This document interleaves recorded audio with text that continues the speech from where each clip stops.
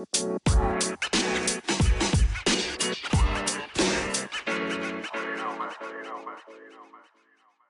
to another edition of Out of the Box Sunday School. I'm your host, Takia Evans. Thanks for taking the time to listen in today. Our lesson is entitled Faith and Wisdom. The Bible background is from James chapter 1, verses 1 through 11, and our printed text is the same, James chapter 1, verses 1 through 11. There are many contrasts between worldly and godly wisdom. People desire to be seen as wise. But what is the source of their wisdom? The people of the world usually don't think of looking to God for wisdom. But James instructs believers to ask God for it. The wisdom of this world teaches self-fulfillment and how to get one's way. In contrast, the wisdom of God is determined in holiness and love. The full values of the world press in on us from all directions. The letter of James affirms that God gives wisdom generously and unbegrudgingly to those who ask in faith. The epistle of James teaches us that the behavior that we should reflect should be the same as our belief. The book of James is composed of short sayings that are reminiscent of those found in the wisdom literature of Proverbs and Ecclesiastes. The Epistle of James is refreshingly practical in its advice to Christians, particularly those who feel the bitter pains of oppression. God, our liberator, remains on the side of his oppressed people, and God is speaking to them today. We begin our lesson this week with James chapter 1, verse 1. From James, a servant of God and of our Lord Jesus Christ. Greetings to the 12 tribes scattered all over the world. Many Bible scholars agree that this James is the half brother of our Lord Jesus Christ. When James was here on earth, James was not a believer. But here in verse 1, James calls himself a servant not only of God, also of Jesus Christ. And let's note that James calls himself just a servant. He doesn't claim any other titles. James writes to the Jews who believe in Christ and are scattered about or in different parts of the Roman Empire. And if we were to bring this letter into today's perspective, the recipients would include Christians all around the world. And then we get to verses 2 through 4. My friends, be glad, even if you have a lot of trouble. You know, you learn to endure by having your faith tested. But you must learn to endure everything so you will be completely mature and not lacking in anything. Now, I know some of you are reading from the King James Version, and that's really great because I will refer back to some of the wording in the King James Version. So here, James calls the recipients of the letter brethren if you're reading from your King James Version. There is intimacy here because between James and the readers of this letter. The closeness is made even stronger by the use of the personal pronoun my, which could have been left out, but he didn't leave it out. He wanted to let you all know that we are close and we're all related to one another. So this is there to affirm that they all belong to the same family. And James instructs his readers to count it all joy. Your trials, your tribulations, you name it, we are to recognize them no matter what. And to count indicates a conscious decision of the mind to understand the situation. James is not saying that temptations are pleasurable, but we should see them as beneficial. And this part of the lesson requires you to get your mind right. So I will give you a few minutes to get your mind right. Okay, so let me continue on. We will always be surrounded by trials or tests, but they have a goal in mind. They are intended to strengthen than to trip us up, cause us to fail. James refers to these temptations or trials as divers, which would be all kinds of trials and tribulations. These divers may be persecution, poverty, economic oppression, or even sickness.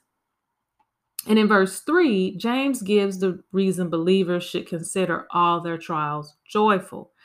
He says knowing or know, meaning knowledge, that comes by experience. So know in your mind, not experimentally. So you gotta have an understanding. By the word knowing or know, James teaches that we are not to respond to trials emotionally. The outcome may be not so God glorifying if we rely on our emotions. The trying of your faith has the ability of producing spiritual growth. So, through testing, the believer develops the patience or endurance to remain under the trials and still praise God. Once we have encountered and overcome a trial, we are stronger because of that experience. And such spiritual development prepares us for future encounters with both Satan and the uncertainties of life, which are sure to come. Trials and tribulations should not destroy us, but develop us. Trials can be considered pure joy only when there is knowledge that they are designed by God for a purpose. Again, do you need another second to get your mind right? Trials are tests of faith given to us in order to develop perseverance in us, and perseverance produces mature Christian character. Therefore, our Christian faith will be mature and fully developed, free from many deficiencies. James cautions his readers that they must let patience have her perfect work. The word the full working of patience leads to three things: perfection, wholeness, and wanting nothing or lacking nothing or anything. We must let patience do its perfect or complete work and do nothing to limit that. Even if one trial comes right after another and a host of them can come upon us, we must still be patient or let patience continue until its work is perfect or complete. It is essential that we allow the development of patience or endurance to run its full course and produce God's desired result in us. When we bear all the trials that God allows to come our way and bear them for as long as He desires us to, and humbly rejoice in them, then patience will have her perfect work. James sees the goal of spiritual patience or endurance to have or to be a mature Christian. But Christian or spiritual maturity develops over a long period of time. A committed spirit will keep the Christian from being defeated before he or she reaches that goal. And again, get your mind right. We cannot use the Instapot method to become mature Christians. So, when the work of being patient is complete, the Christian is also complete and entire and does not need anything. The word entire indicates that he will be furnished with everything that's necessary for our Christian race. And we will and that will enable us to persevere in the end of the end of the trial and pass the test of faith. So now we come to verses 5 through 8. If any of you need wisdom, you should ask God, and it will be given to you. God is generous and won't correct you for asking. But when you ask for something, you must have faith and not doubt. Anyone who doubts is like an ocean wave tossed around in the sea. If you are not that kind of person, you can't make up if you are that kind of person, you can't make up your mind, and you surely can't be trusted. So don't expect the Lord to give you anything at all. Now, here, James now turns his attention to wisdom. In the previous section, we can already see that he is influenced by Jewish wisdom literature. And in this passage, we see the strong connection between wisdom and faith. Those who have not yet attained perfect patience may still lack wisdom.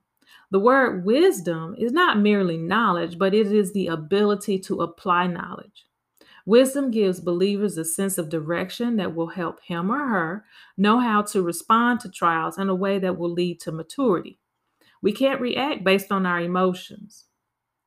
To be wise in trying times is a special gift of God, and we must seek Him for it. We can be sure that when we ask God for wisdom, He has it to give, and He wants to give it to those who ask. God also gives the wisdom we ask for liberally or generously. And I'm sure that there have been times when most of us, if not all of us, have felt unworthy to ask God for something, maybe because we were ashamed of the predicament we had really gotten ourselves into. But when we ask God for wisdom and faith, we don't have to worry about his rebuke or scolding us because God, he really won't do that. When the believer asks God for wisdom, James said, "It shall be given him." Let us follow the example of Solomon and ask God for wisdom. And like God did for Solomon, he will give it to us with no strings attached. And in verse 6, James now talks about how we are to ask God for this gift of wisdom. This verse can also serve as a guide to help us to pray properly. When we ask or pray with a believing, steady mind, the words nothing wavering means that the one asking for wisdom should not doubt God's ability or his will to answer. A believer who doubts is not committed. He or she is divided within themselves. Trying circumstances can cause a doubter to be driven to and fro in his or her own opinions. A believer who doubts is not able to focus his attention on God because he or she lacks a firm foundation. In this verse, James is stressing the importance of faith. Even though we pray to God, some of us do not have confidence in God. This is not due to weakness, ignorance, or immaturity. It's a choice to doubt God because of the attraction of other things, the desire for immediate gratification, or some other reasons. A person who prays and then wavers or doubts shall not deceive himself by thinking that he is going to receive a response from God. Any thinking person ought to know the end of such wavering is no answer from God. James continues to state why a doubter will not receive an answer in their prayers. James states that the doubter is double minded, a two souled man, a dual personality.